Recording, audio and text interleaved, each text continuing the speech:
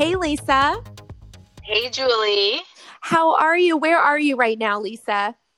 I am actually, believe it or not, for the first time yesterday, Monday was the first time for the first week in a very long time, waiting to pick up my youngest, who is in seventh grade, from school. They are in hybrid learning, and the school has been in hybrid learning since October.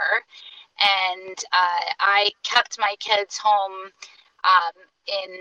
Kira, actually, my youngest, had actually come for a couple of the hybrid days earlier in October and November, but then my father had open heart surgery in December, the end of November, and was recovering in December, and I was helping take care of him. So we were being extra cautious. So all of my kids were not in hybrid learning. They were at home and learning virtually, which worked out fine as well. But it's January, and my dad's doing a little bit better, and we felt safe with they're actually testing all the kids, and with the testing numbers coming back, with no cases in the school, we felt safe with the precautions that they're taking. And it's a small private school, so it's a lot easier than I think for the public schools to socially distance, have learning outside, require masks all day, space the kids out, eat lunch outside, and space the kids out throughout the week. So the kids are in school 2 days a week right now. And so I am sitting in the carpool line outside, which is a very weird feeling. And I have to say, I didn't miss the extra time required to drive to and from school and wait in carpool line. It was nice to have that at home, but it's all good because she's really happy to be back in school, even though it looks a lot different than what it did a year ago. That is fantastic news. I'm so happy for you and your kids. It's so fantastic. And I'm really happy to hear that your dad is recovering. Big shout out to Jack Levin. Your dad is a rock star. An avid cyclist, and my thoughts and prayers have been with him. And I know that he will continue down this road of recovery and back on the bike soon.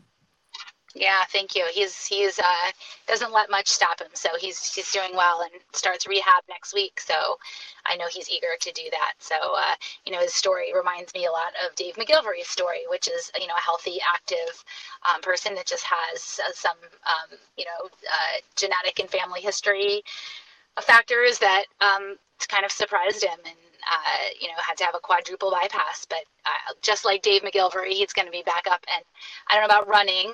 My dad's not a runner, but he did say that he wanted to come back. And now he said he asked the doctor, will I be able to run a marathon after this? And the doctor said, I don't see why not. And my dad said, well, I've never run one before. So I think he was half joking, but I'd love to see him, come run with us, but I know it'll make him really happy to be back on the bike. And he's also an avid kayaker, so to get back in the kayak and know that his heart is now taken care of, and no risks of being out there and pushing himself.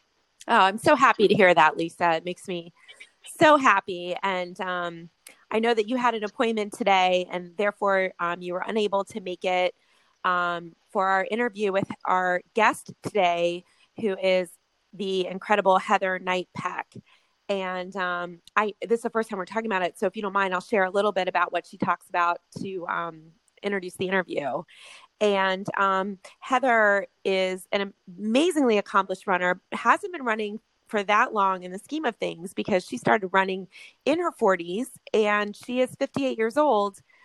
We featured Heather on our Facebook page a few months ago when Runner's World did a lovely article by Sarah Lorch Butler about her accomplishments as a master's runner, where her most recent accomplishment was in November, where she ran a 1:27 half marathon, almost breaking the world record for her age. And prior to that, PR'd in every distance during her 58th year of life, including the marathon in Indy in 2019, where she ran a 3-hour marathon. So she's an incredible runner. She's also a coach. It's amazing for any age, never mind for 58. Yes.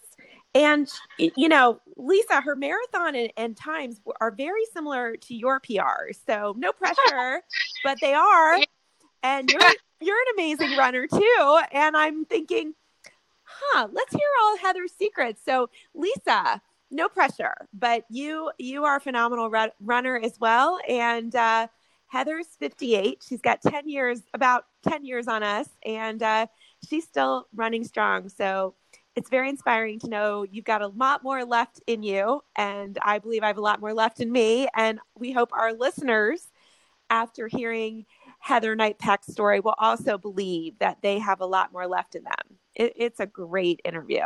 Awesome. Well, I am excited to listen to it. I'm disappointed I didn't get to participate today, but I think Heather is a great example of women and getting stronger as we age, and that's something we've been talking about a lot lately ourselves as we get into our late 40s, and how we have to change our training and how we have to adapt our training, but we can keep progressing.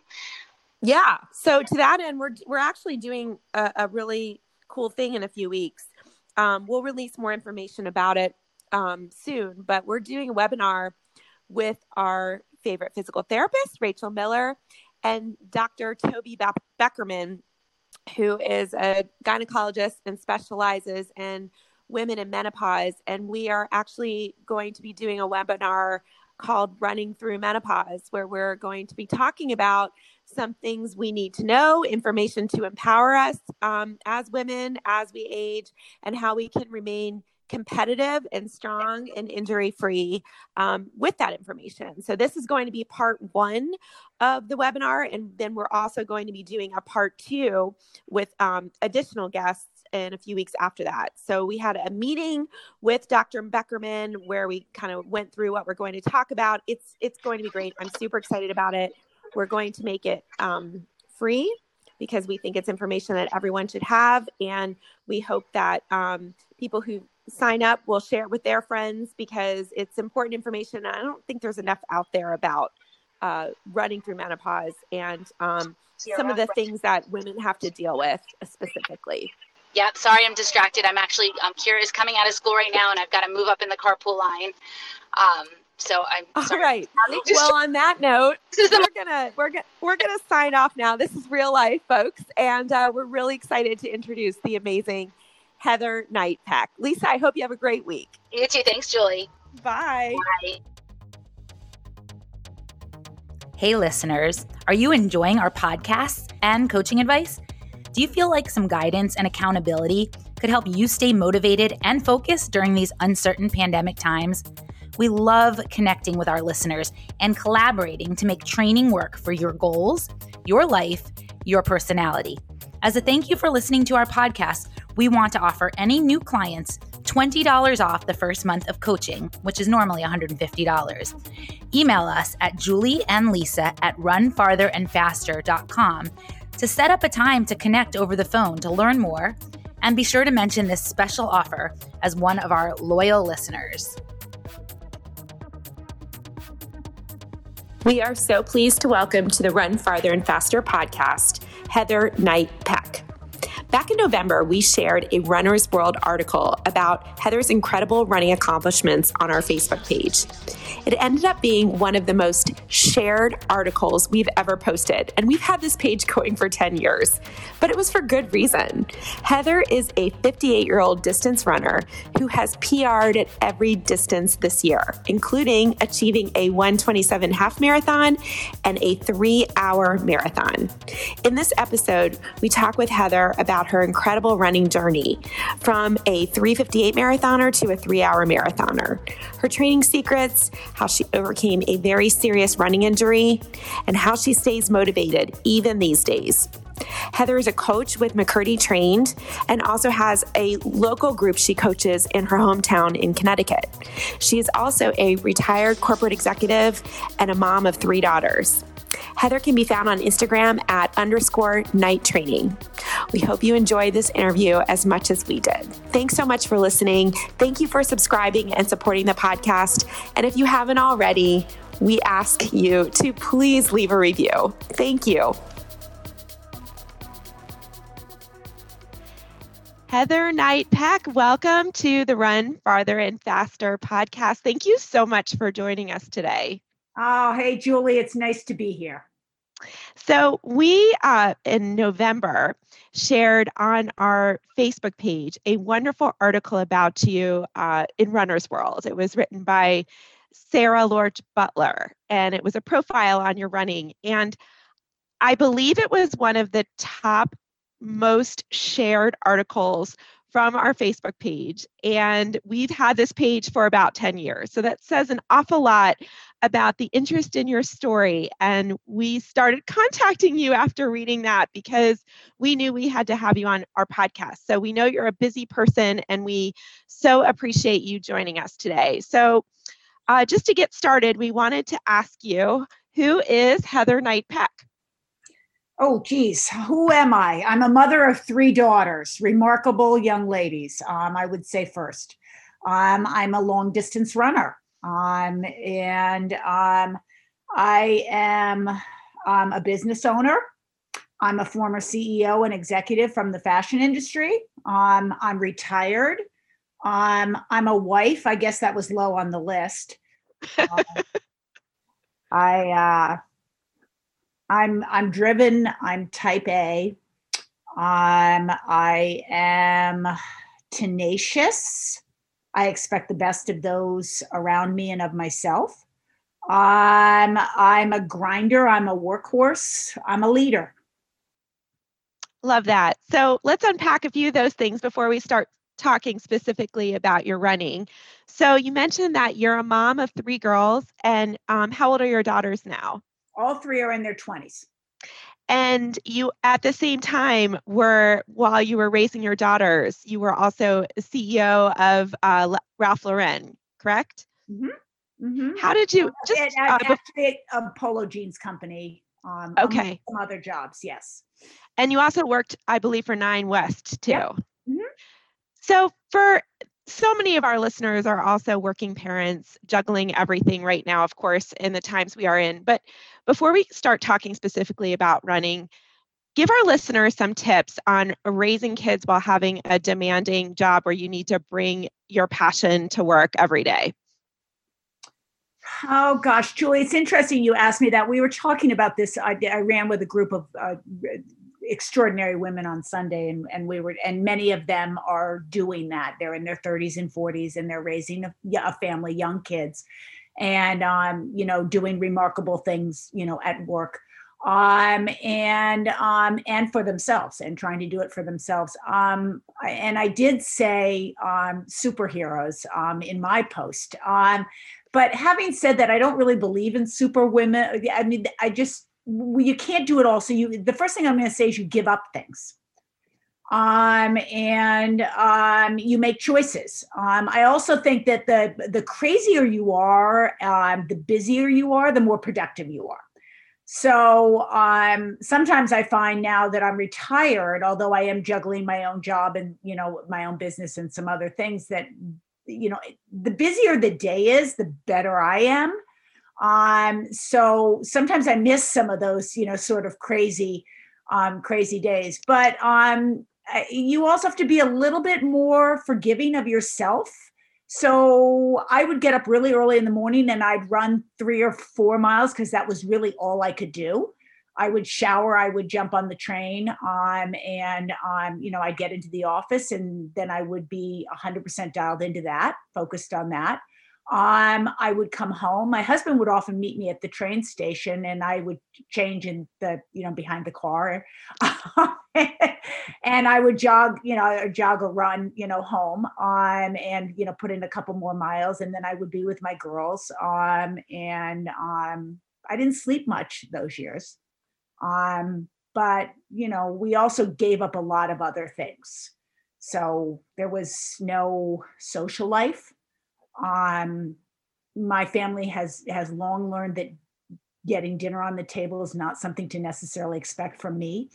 As I said, we just, you make choices. I love that. You make choices. We're not trying to be perfect or superheroes. You make choices and you figure out what's important based on the day, based on the hour. Mm-hmm. Mm-hmm. Love it. Thanks for answering that. So moving on, since we are running podcasts, we're going to focus on your running journey today, but I would have been remiss without talking a little bit about who you are in general, because you have quite a resume. So you started running later in life. Share with us what started your running journey and how old you were when you started running and how old you are now. Okay, so I am 58 now. I started to run. I had run off and on in my life. I ran in high school 2 years, very unsuccessfully on cross country, never did anything. Didn't run again for a long time. Ran off and on during my 30s, largely as a way to get back after, childbirth. And I grew up as a multi-sport athlete. And I had actually came from a family of ski racers. And I swam and I played field hockey and lacrosse and softball and, played tennis as a kid. I did swim competitively for a while. So the idea of fitness is and competitiveness is in my DNA. But running itself didn't really come along until my father passed away. My father was a runner, among other things. Also, he was a multi-sport athlete, and he died running. And that was 2003. I was 41 years old. I just turned 41. And I ran really as a form of therapy, a way to be with him, a way to sort of work through the grief, but also to find him. That's beautiful. And I did, and I'm not going to digress there. And that's a separate story, but, I say to people who lose people, that are important to them in their lives, find a way to have an ongoing relationship. And it's different and it sucks, but there are ways to do that. And running gave me that with him. So for years, I ran, and 2009 came along. I had run, I started running in 2003 and never stopped. So in 2009 was the 25th anniversary of his running of the New York City Marathon. It was also the 40th anniversary of the running of the New York City Marathon. And so I determined that was something sort of bucket list that I wanted to do. And the reason I sort of say that is I think that the base of the years of consistency of running, really helped me do that. And again, I come back to, I'm an athlete and was, all my life first. But I injured myself badly in September of 2009. I tore my gastrocnemius in 3 places. I did not run again from the 3rd week in September until the New York City Marathon, which, is roughly the 1st of November. I ran maybe 3 or 4 days before the marathon. I went out for a 3-mile run. It was the first time I was cleared to run. And I ran that marathon. And I'm sure your dad was with you the whole time. I like to think he was. I ran a 3:58. So I'm a 3:58 marathoner to a 3:00. I don't think that Julie was indicative of my fitness or who I was as an athlete, because I ran it injured. So I think out of the gate, I was probably I was a sub 3:30 marathoner, because the next one I ran was a 3:25.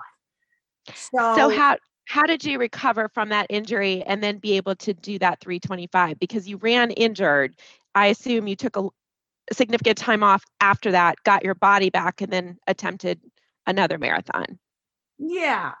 I didn't run. So I finished that marathon. I qualified for Boston. I had no idea what that was. I had no idea. People were telling me, "Oh, you have BQ." And I'm like, what's that? Anyway, I didn't run another marathon again until 2011. So 2 years or a year and a half, I guess, based on the calendar, the way Boston runs.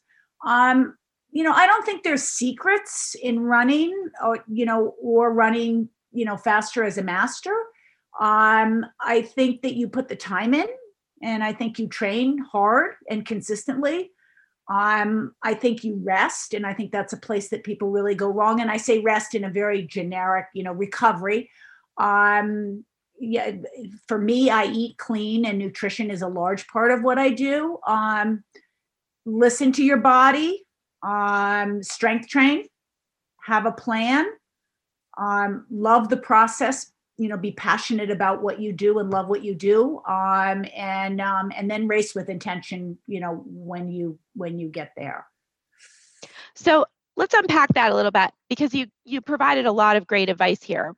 But going back to the basics a little bit, since you brought up it's not that complicated and there aren't a lot of secrets, there is one secret that I believe you probably adhere to pretty specifically, and that is specificity of paces. So talk to us and tell us, when you're going out for an easy run, what does that look like for you? What are your paces compared to when you're doing a speed workout? It's very different. You have to run slow to run fast. When I go out on a recovery run or an easy run, which are actually almost two different things, but I'm running, I can be running, Julie, 9:30s. On average, I'm probably running closer to 8:30s because I might run the day after a hard workout at 9:30, and then I might run another, easy day at sort of an 8 pace. But my marathon pace is, in the 6:40s. So that's a pretty significant difference. And it's a place where a lot of people, you're right, go wrong.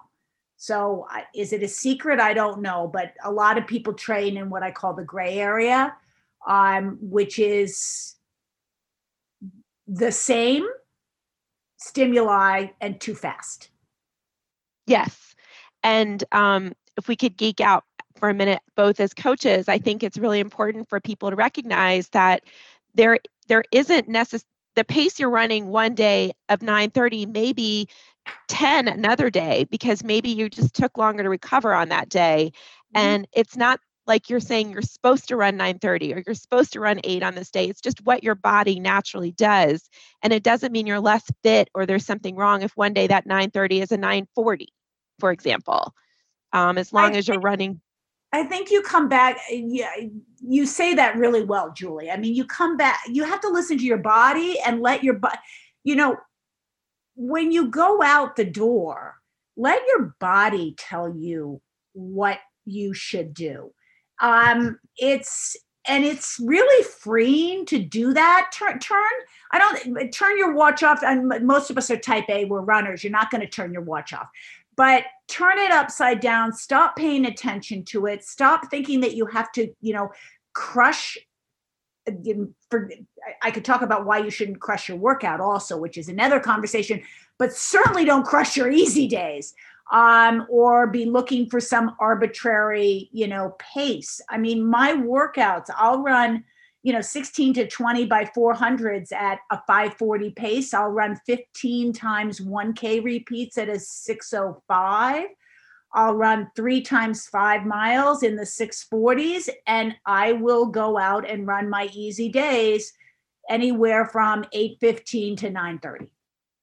That's great. I so appreciate you sharing that data. I think also as we get older, even if we're running just as fast, our bodies take longer to recover. And part of that recovery, which we'll get into more that you mentioned, is nutrition and sleep and all of the little things. But a huge part of recovery is also what paces are you running on your recovery and on your easy days? Because if you are constantly trying to catch up or trying to train your brain to believe that you should be running a certain pace, you will always be fighting that and not being able to execute those incredible workouts you just mentioned. So to sort of give clarity to that, I mean, I spoke to a group of high school kids that I'm coaching yesterday, and they just ran 10 by 200s really fast, 26 to 34s, depending on, it was a group of boys and girls, and with very little rest. And I said to them, that's great. But what we do the next 24 to 48 hours is way more important than what just happened. And if they don't recover, then that adaptation does not take place. So if people could think about it as a part of their training, it's in the toolbox of what you're doing and to take it seriously. I mean, one of the most important things I've done is get a coach. So I would say that to everybody. I understand it's not for everybody. And, I have some people, actually friends around here that, think that that's the craziest thing in the world, but I would tell you, get a coach. And two of the things that happened for me, And I got, not to, again, we're getting off a little bit, but I won my first Boston in 2017. I won my second Boston in 2018. And then I got a little curious. Well, just how good could I be? I kind of want to find out how high I can reach. What are, before I expire, I'm cringing here. What is my best? And I think that should be everybody's goal, is really, to look at yourself. And that's one of the beauties of running, is we can individualize and really find out what is our best. But I think you can carry that into your life as well. Anyway, it wasn't until the fall of 2018 that I hired a coach. I self-coached myself. The reason I say that the Boston, sort of history, if you will, is because I obviously was doing it successfully myself. But getting a coach, well, first of all, it gives you objectivity. It gives you so many things, and I could sit with you for 2 hours and tell you all the wonderful things that it gives you. But mostly, I'll tell you what it did for me. It freed me up to do the work, to just trust someone else and to go out and do what I needed to do. That took time. It took a weight off me. It took the stress. It took a lot away that I think enabled me to go do it. The objectivity came in where James McCurdy's my coach. James said, I think you're running too much. I was running 4,800 miles a year, which is roughly 100 miles a week. I was 56, turning 57. I don't think you need to run that much. And I think if we pull you back, we could get you faster. So that was one of the things. And we pulled back pretty dramatically. I now run 3,500 a year, something like that, on average. So that's a pretty big change. That's 1,200 miles a year. That's more than most people run that I pulled back on. And the other, so that was a significant where he objectively looked at what I was doing. And one of the other things that we did was really mix the stimuli of what I was doing and got off the hamster wheel, if you will, of just marathon training over and over and over again.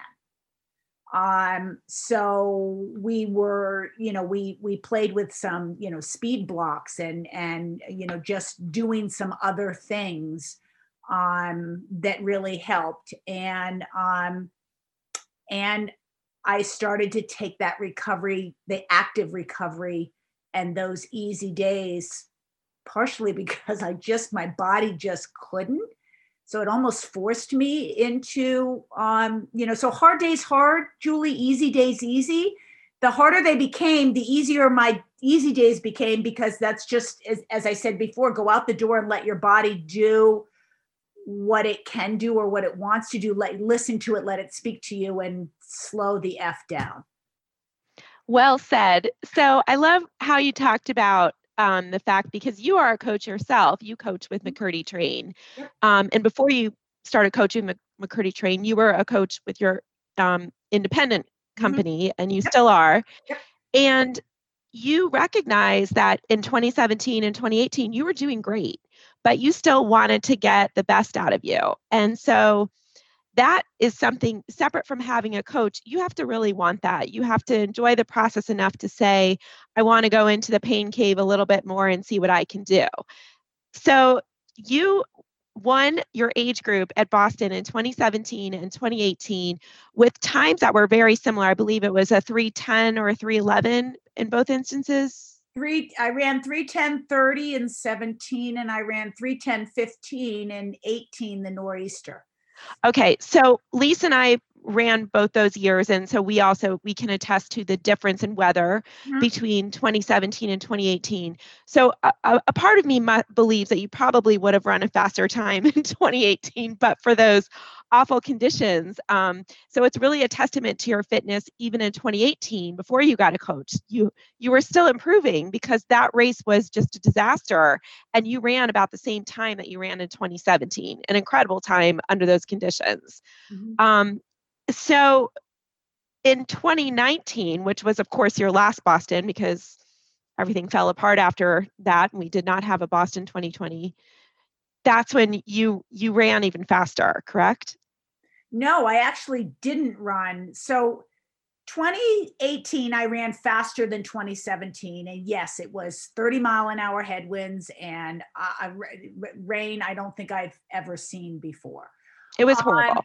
And the temperatures. I mean, I actually think the worst part was out in Hopkinton, and anybody who was out there, the people that were out there longer suffered more, I think. And then the people obviously who run, 3:30, 4:35 suffered more because the more time you were out there, either, at the start in Hopkinton or on the course, the worse it was. It was awful. Having said that, so then I went, I ran Falmouth, I PR'd at Falmouth, and that is when I contacted James to try and sort of, success is a relative term. I wanted to define mine, and I was starting to believe there was something more. So then literally 10 days after I hired him, I had a terrible hamstring injury. I had Chicago on the calendar, and I didn't want to take it off because I was thinking that the Abbott World Majors age group 2 in a year, if you're following me, it was I don't usually talk about this because as a coach and as an athlete, it was a really bad decision that I made on my own against my coach's judgment. And I ran Chicago injured. And I actually held pace for about 17 miles on my sub-3 goal. And then the pain I couldn't tolerate it anymore. I had internal bleeding. It was bad. I didn't run for 3 months. So lesson 1 for anybody who's listening, don't do that. And really be mindful of choices you make and goals and perspective. So I did learn a lot from that. I placed 3rd in my age group. I don't know how. I ran the slowest marathon I'd run in years. And I didn't run for 3 months. So Boston 2019, the reason I tell that story is Boston 2019, I didn't start running again really until February. So I ran a 3:11 in 2019 and won my division for the 3rd time. And I think that's a remarkable testament to my base fitness. That I was really able to do that, but not much more, Julie, than that. So then I started to work towards what turned into Indy in November of 2019. Got it. Okay. So before we talk about Indy, which was your most recent marathon PR,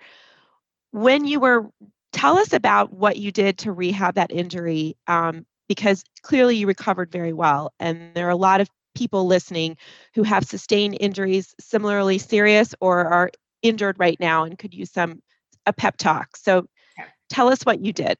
So the first thing I did, which is probably the hardest thing to do, is I listened to my physical therapist and I listened to my coach and my doctor. And I shut down entirely. I did nothing, not even a walk. I was on crutches for 2 weeks. I had to have an aspiration. I badly hurt my hamstring. As I said, I injured it in September. I ran the race in October and I badly injured it in that race. But it was already torn. So I, at that point, determined that I really wanted to run, and I was going to do anything that they told me to do. So I was on crutches for 2 weeks, and then another 2 weeks of nothing. No walk, nothing. I did nothing. I got a book. I went back to some knitting. I did nothing. So you truly embodied what we call getting a PR in recovery. You did nothing, which is so hard for you, I'm sure. It's so hard for all of us. It's incredibly hard. And so many of us, it doesn't really hurt if I'm walking, or the bike, I don't feel it when I'm, on the bike, or, and I wanted to get in the pool, even though I hate water jogging, guys. It's just horrid. Anyway, having said that, I wanted to get in the pool, and I thought, okay, non-impact, why can't I do that? And no, I was told no, and I didn't do anything. I think that was probably the single. There's something else I did during that 4-week period. I'm about 5 or 6 days in, eating the way I eat, which we could talk about later on. I recognized, I don't go on a scale or whatever, but I was gaining weight. And like any of us and a runner, thought, oh my God, I'm going to cut my calories in half. I'm not moving. I've got to do this. I've got to do that. And I said that to myself. And then I took a step back and I said, food is fuel, and it's your body's ability to repair comes from food. And so I gained I gained 12 pounds on 110, I gained a significant amount of weight.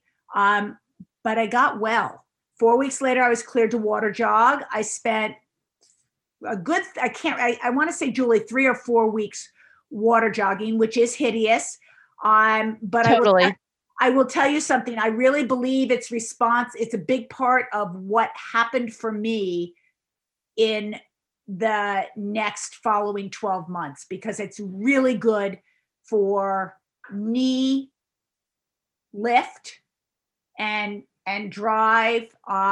It's the closest thing you can do to simulate running. And I believe that the height that I'm running and the power I'm getting out of my knee lift and glute is really directly related to that time I spent in the pool. So how much time did you spend in the pool during that once you were cleared?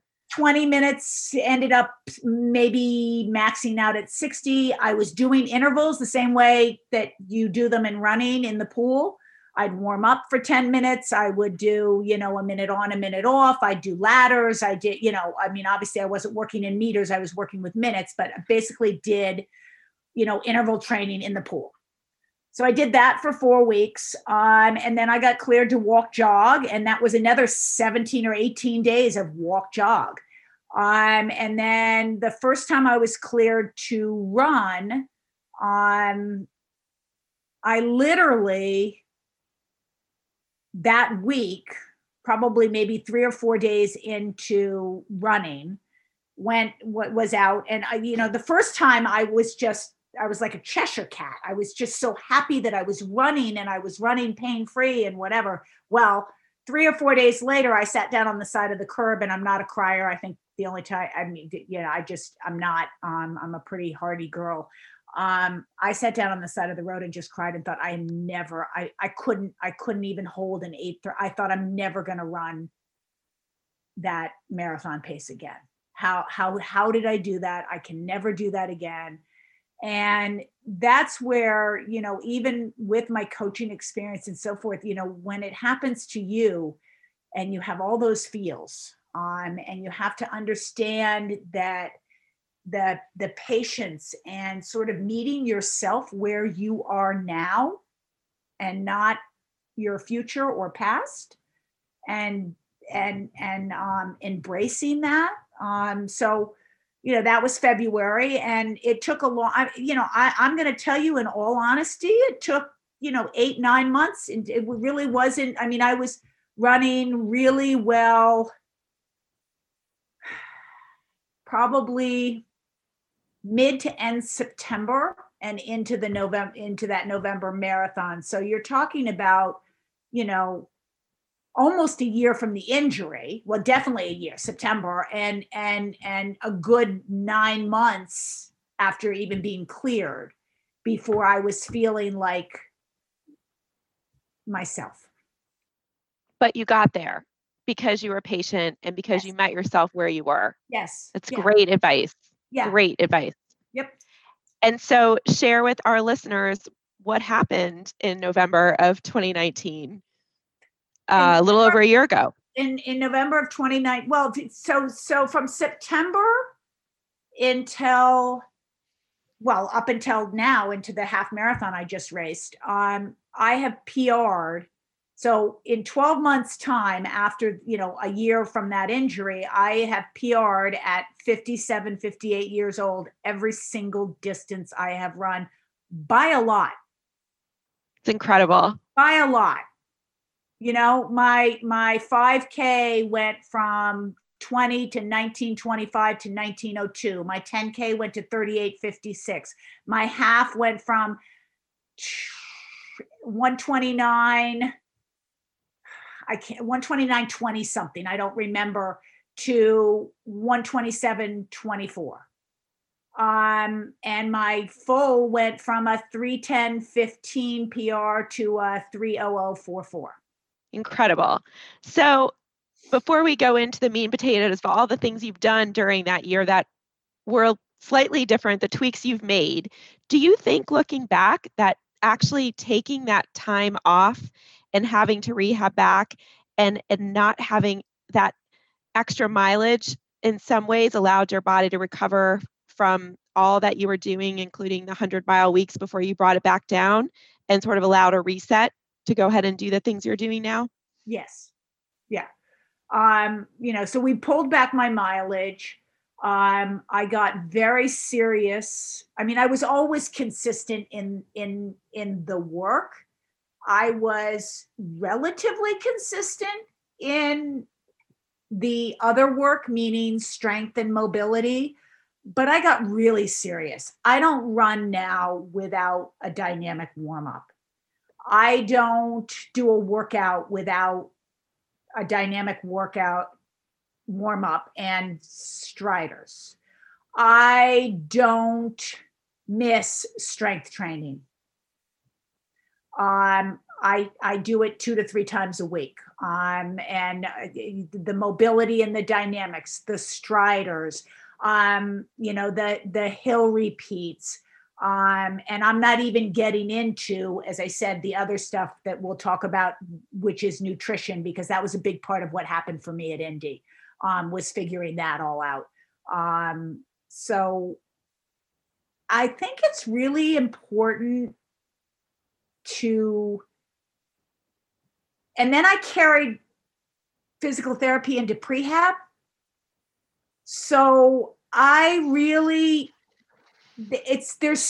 call them 1%ers, but they're really not. I mean, if you want to talk about recovery, I'll tell you the 3 most important things are sleep, sleep, and sleep. After you get to because that's when your body repairs. And if you can figure out from a nutritional standpoint how to feed your body, eat some protein before you go to sleep, that's even better. So I started to get really serious about all of those things. So not only did I hire a coach, I really looked at having a team of people that understood me as an athlete, that understood what my goals were, and were willing to work with me towards that.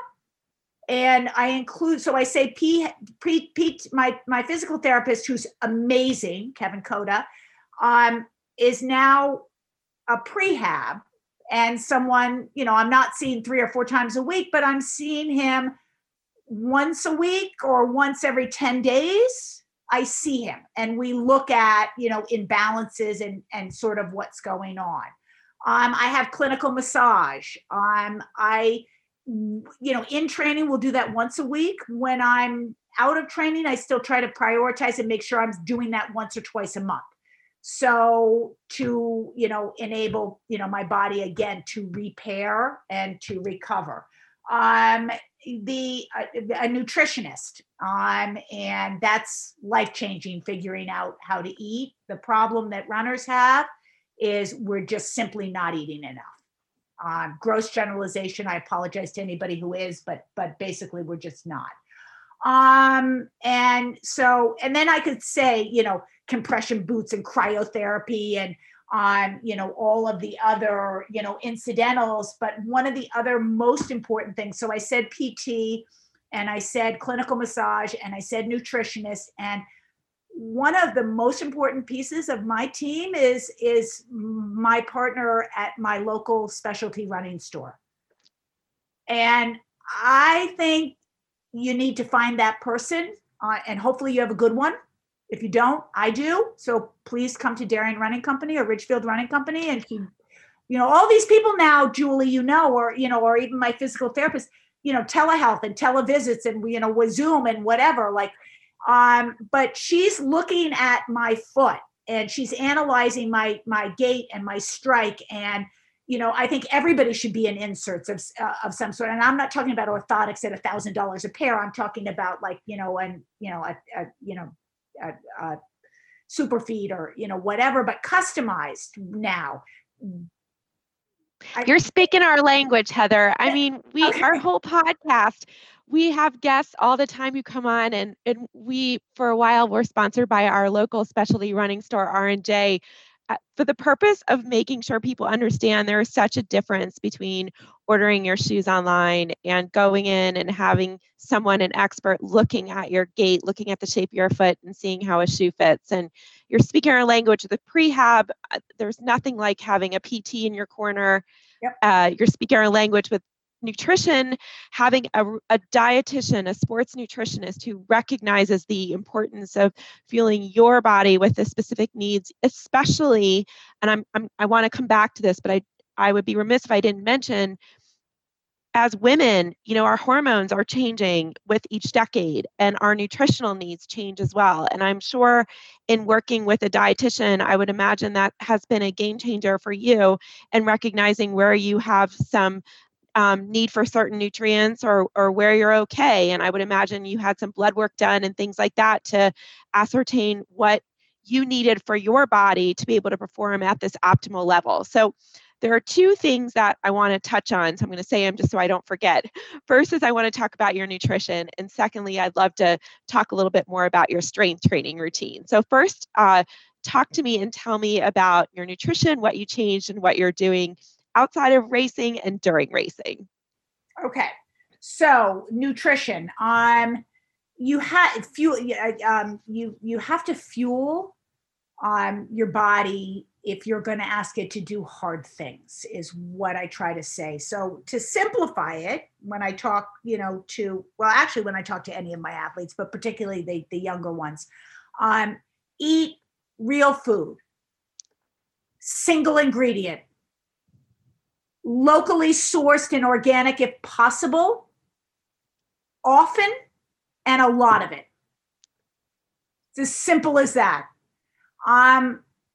There is timing involved in what I've started to do, and it, definitely I recommend a dietitian working with you to understand, carb loading and even, carb depleting and timing and protein and, all of that. But I come back to calories in, calories out, eat real food, a lot of it often.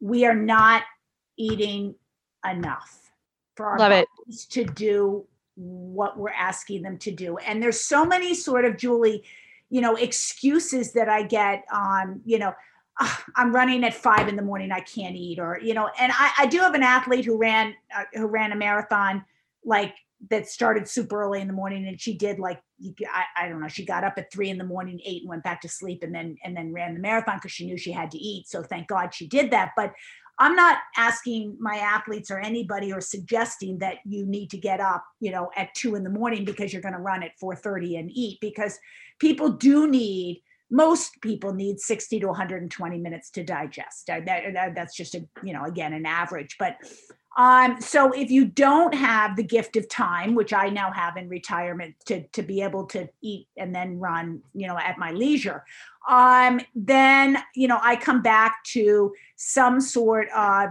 for me, it's UCAN.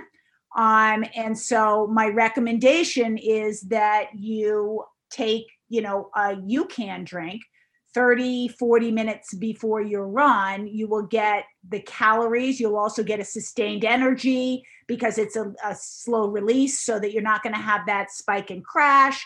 That's been a game changer for me. And it's an easy way, if you're running early, to take in calories without having to worry about food digestion, whatever. So I'm trying to take away some of the excuses that I get, particularly this summer. In the summer, when we go out and we run really early, a bunch of us, a lot, people would get there and I'd be like, did you eat? No, I didn't eat. It was too early. Well, stop that. You really have to get into understanding, and I just say practice it, like train your gut, if you will, but to me, UCAN has been critical in not just my training. I'm training better, and I have raced that the 5K, 10K, and half marathon PRs I just talked about that I did this fall all came off of, being fueled by UCAN. But I also say that, I'm recovering better. And I think that that's because my body is utilizing fat more efficiently through the super starch. That's my own opinion. So I'm putting it in, Julie, like real food. So I'm mixing it in my oatmeal. I'm baking muffins with super starch. So the stabilizing, of my blood sugar levels, I think is affording my body to recover. I know it's affording my body to recover more efficiently, I think I would say. But you need carbohydrates to run. You need protein and carbohydrate blend to recover, for your muscles to, basically, you've torn, and Julie and I are looking at each other right now. So I'm, you're basically, you're pulling them apart, and then you need to pull them back together again. You need to sew them back together again. That's happening from that blend. So a shake afterwards, that has some sort of carbohydrate and protein mix is ideal within 30 to 60 minutes, ideally 30. I keep UCAN bars in my car so that if I'm driving somewhere, I don't have excuses. Take the excuses away.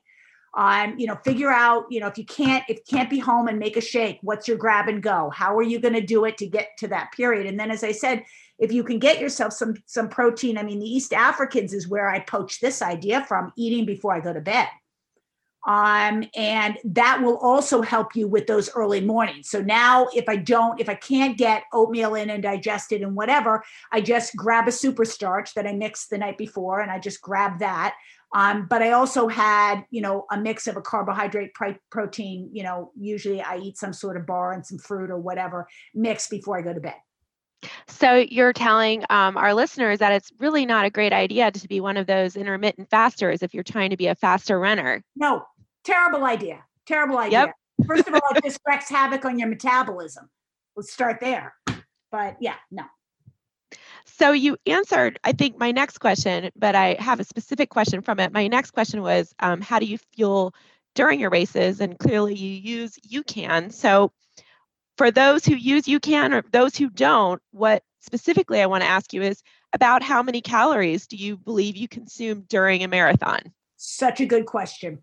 So I wasn't always good at this. The 3 Bostons that I ran I've run Boston since 2011, but the 17, 18, and 19, if I got 3 gels in, Julie, that was a lot. I'd have to go back in my journal and look, and I didn't. I'm sorry, I don't remember. But I was maybe I got, I'm going to tell you, best case scenario, I got 250 calories in during the race. Now, it's all about time. It's not about miles. This is another place a lot of people go wrong. So I'm not out there as long as somebody else is. So you really need to be fueling every 25 to 30 minutes.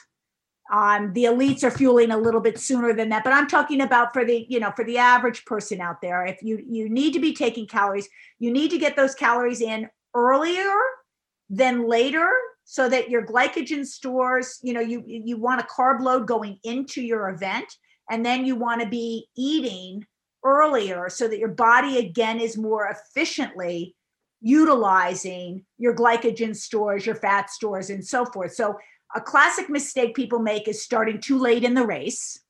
You're done. Don't do that. Amateur mistake.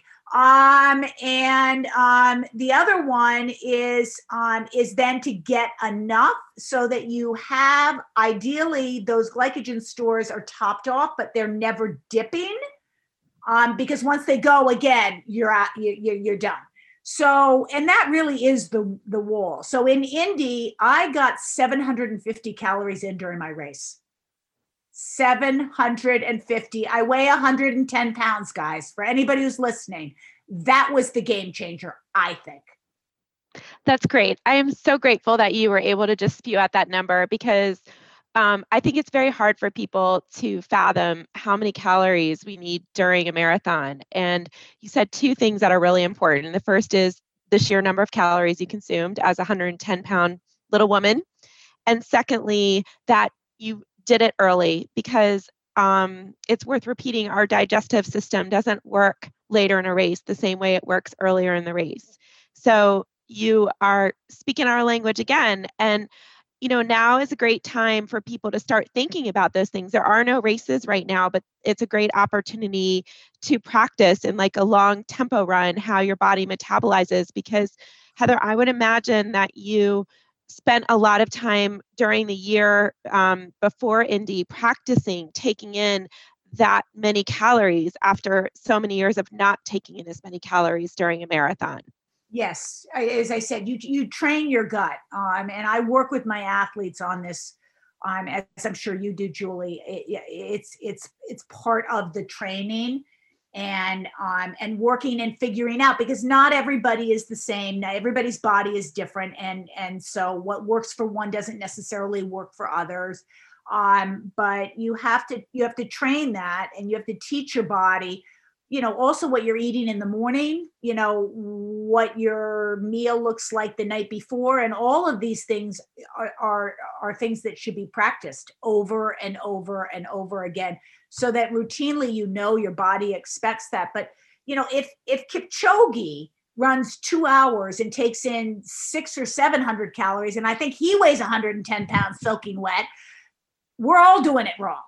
Myself included, for sure, because he's doing it in 1 hour and 59 minutes, and he's taking in that amount of calories. So, I just think, again, I come back to the time, because so many people, are focused on, the sort of, I hear a lot about 4 miles or what, but your body doesn't know miles. Right. Right. Just seems, kind of silly. But so if you can train your body to take that in, and the more you train it, the better you will get at it. No different than doing intervals or anything else. And it isn't easy. You train it slowly over time. Yeah, I've been out there, and I've vomited it, or or otherwise, you can all imagine, or whatever. Your body learns how. You do it slowly. You start, and I don't mean slowly as far as in the run. Again, I always say start early. Do not start late. But maybe you can't take in, 400 or 800 calories right away. So start practicing with half a gel every 25 minutes, or, so start your body learning how to take in the calories and keep building on that.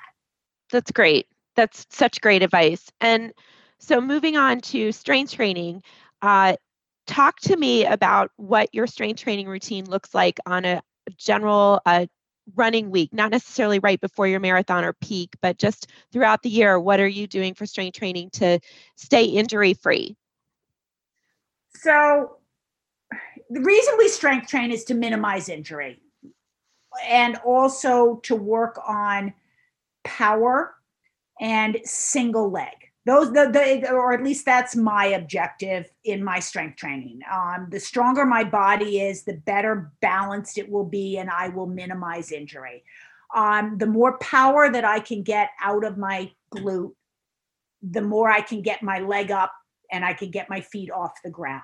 Marathoning becomes, if we're talking about marathoning, and we seem to be talking about that, it becomes a little bit like plotting. And as I said, I think everybody should get out of the cycle of just marathon upon marathon upon marathon. And I can talk about what I think about racing versus training, but largely, we need to get stronger so that we can get, fitter and faster and get more power working, from our big muscles. And then the other is weaknesses. So for instance, my hamstring is somewhere, in my posterior chain. I can get crankies and this, that, and whatever. And sort of, my foot's a little there, my calf's getting tight, fascia, this, that, whatever. And then it works its way up. And when it gets to the hamstring, typically both on the right and the left is where it presents itself. Injury presents itself long before you feel it. So that's really a danger. And that's, again, brings me back to PT, where maybe they can see some of those imbalances and work with you. But, 82% of runners, I think it is 82 or 84% of runners will be injured. That means 82 or 84% of my runners and your runners are going to be injured. And I think strength training is that and nutrition are two of the single best ways to get out of that cycle and thereby, have longer blocks of productive training. Isn't that what we all want? So the only way I can get that is if I strength train 2 to 3 times a week. I do it for 45 to 60 minutes. I do a lot of single leg work. I do not do heavy lifting. I did do CrossFit years ago. I think it's a terrible idea. I love CrossFit. It's a wonderful community of people. I think it's great, but if you're 58 years old and you're uber competitive, it's a really bad idea. Anyway, I just think strength is how we hold paces, and that it's important to invest in our body to be able to do that. So what are some of your go-to strength exercises that you incorporate in that 45-minute training session? Oh, I do. As I said, I do a lot of single leg work in whether it's, single leg, deadlifting, or, single leg glute bridging. I do a lot of eccentric and hamstring work for me. So, Nordic moves, and I do, slide. I do a lot with the sliders, hamstring curls, planks. I'm a huge fan of planks, but I do upper body also. I row and, I do, some pull-ups and push-ups. I think you should squat often, a lot. So I do that, and I'll do it with, 10 pound or 15 pounds and thrust up. I do some Bosu ball squatting. So, working on stability, band work, is really important. That's great advice. All good stuff. So right now we're in a weird time, and we're not sure exactly when races as we know them will return, but there are a lot of smaller race opportunities. And I know you have a lot of big goals that you're still working on. And one of them is, of course, the sub 3, but there's probably a lot of other goals we're not aware of. So share with our listeners what your goals are right now and what you're working toward, and what your race plans are if all of the cards fall into place. Okay, so I wrote I journal. Everybody journal. It's really important. I think, again, to be able to reflect, to be able to see patterning. I think is really important. It gives you some time with yourself, and it enables you to own your work and your goals by putting it on paper and then by saying them out loud. So, last year, my goal was, a sub 3 and, a half, and I wanted to the 10K, the 10K and the 5. So I had these time goals, but I also had more process goals. I wanted to be able to run healthy. I wanted to be able to have longer blocks of training, which I had struggled with in 16, 17, 18. So I wanted to make sure that I had that. A goal for me was to work on my nutrition and my hydration. I've worked really, really on my hydration a lot this year. And I've gotten significant. I'm not there yet, but five out of 7 days, I'm nailing it. So awesome. I'm pretty happy with that. So that, those were some of last year's. This year, I'm actually looking. I need to strengthen my hamstring, so that's a major focus for me. I want more exposure, longer intervals at threshold and interval intensity. And I want to get better at running on flat ground. So i.e. like a Chicago, if you will, to anybody who's listening. I ran my half marathon just, in November. And while I missed my goal, which was to take a world record for my age, I did have an almost 2-minute PR. So I was sad. I let myself be sad for 24 hours, and then I was really happy. But one of my takeaways was it was an incredibly flat course. So I live in New England and I run rolling terrain all day long. I climb 150 to 200, vertical a year. So I need to work on running on flat. It's hard. You have to lock in. There's no give back. So, those are some of the things I want to focus on. I think it's important to focus on our strengths and our weaknesses. So to build, and balance on both of those. And mindset, I have a really, really strong, well-exercised and trained mind. And I'm incredibly tenacious, and I can grind, and I love the sort of mess and the transformation of running, but I kind of quit mile 11 and 12 of that half. I don't know, quit isn't the right word. I lost my focus. And I think we need to stay present when we're racing.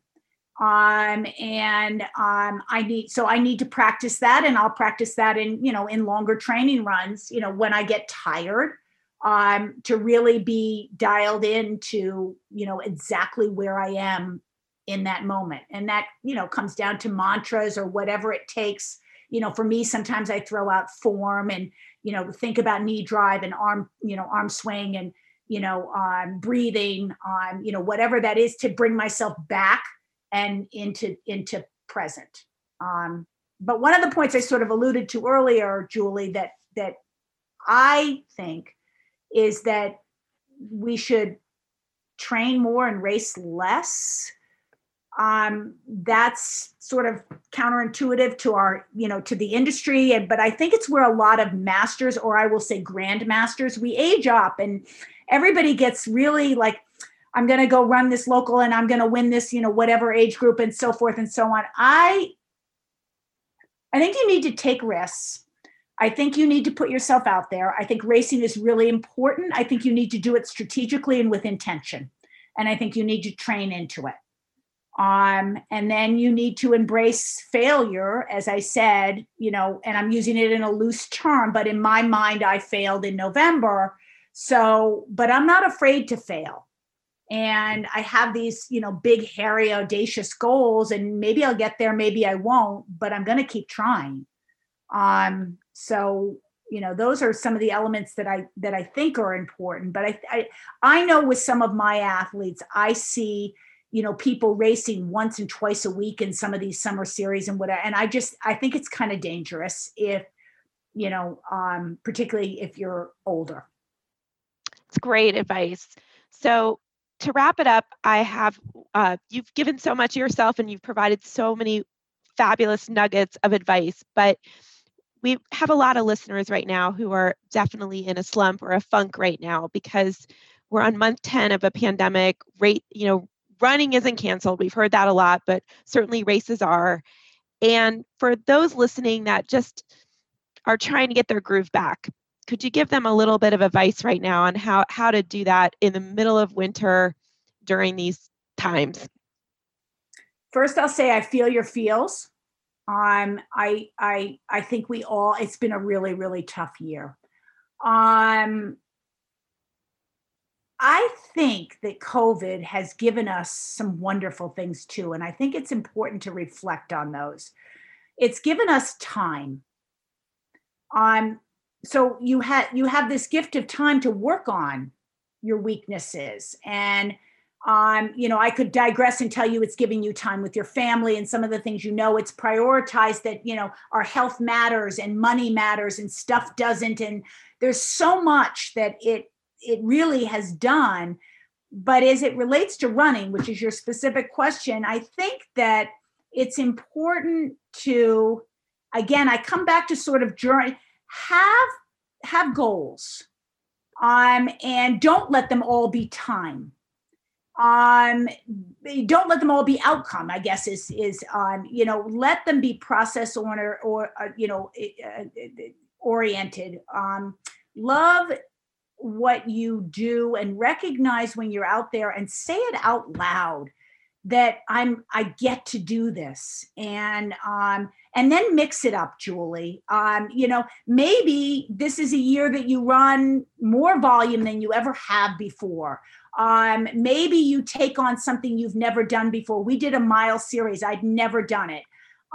It was painful. It was so many things. But I kept trying. I kept putting myself out there. Largely because it was May and I was in I had nothing else to do, so why not? So I could find there are things out there in the running world, and I'm sure you're, supplying them to your athletes, but maybe take a step back and look at, okay, I've been marathon training for, 2 years, 5 years, 30 years. Do some half marathon training, do some 5K training, do some top speed, go after your fastest mile. Maybe I've never run more than 35 miles a week, but I want to try running 50. Well, that will take you time to build to that. Or I want to try and run, 100 or whatever the number is, but do it with a coach, do it carefully. We could talk about the 10% rule, but mix it up, mix up surfaces, mix up stimuli, maybe put yourself out there, reach out. To some new people. And again, I'm saying do it, under COVID and with a mask or, however it makes you comfortable. I'm not suggesting that everybody go out there and, run on top of each other, but you know what I'm saying. Do things, dare to do something that you haven't done. And, maybe let your coach or let your training partner or your spouse or someone help you come up with some of those ideas. Maybe say to them, I'm in a rut. I want to do something different. And again, the objectivity of somebody else looking at it. I don't want to be stagnant, but I am. So maybe ask someone for help on some ideas. I know one of the things I love about robust dialogue and I loved about my career and I love about my athletes is nobody has the answer, but sometimes a lot of stuff being thrown up, something sticks on the wall. And I just, so maybe, ask a friend, as I said, but I would say do some things differently. We've had some fun. We've done some field trips. We've done some virtual relays. And virtual racing, I'm with you. It's hard. It's really hard. For me, it wasn't so hard because I do time trials and I do that kind of stuff as part of my routine. But for a lot of people, it's really hard and it's getting old. I hear you. My athletes are saying the same thing. But I think that there's other things. And I think, connectivity is and Zoom has been a great thing, but I think we've gotten isolated, and isolation is real. We're meant to be together. So, maybe you do some, group chats and everybody can sort of, air what's worked and what hasn't worked and, commiserate, but also, share some positives, together. So I think communication, I think connectivity is important. and how you do that. And then, as I said, again, do something different. Live a little. Great advice. Great advice. So Heather, before we go, could you let our listeners know how we can find you? You can find, I'm actually on Instagram under _Night Training. I'm also, I have a personal account, Heather Peck. And I wasn't on Facebook at all, ever, until Runner's World. And now I'm on Facebook, but that's not how to communicate with me, really. I'm sort of just putting my toe in the water a little bit there. But if you want to reach me, I am on Instagram. And that's how we found you and reached out to you. And we can't thank you enough for your time today. You're terrific. And it was just such a pleasure talking with you and learning more about your story. And I know there's so much more to come, and we're excited to see what is to come. But in the meantime, we hope that your training gets off to a great start in 2021. And thank you so much for your time today. Thanks, Julie. Bye. Thank you. Bye. Thank you so much for listening to the Run Farther and Faster Boston Marathon podcast. We want to give a special thanks to our editor, Aaron Bryant. And if you enjoyed this episode and enjoy listening to our podcast, please share it with others, and please leave a review if you haven't done so already on iTunes. Thanks for listening and have a great week.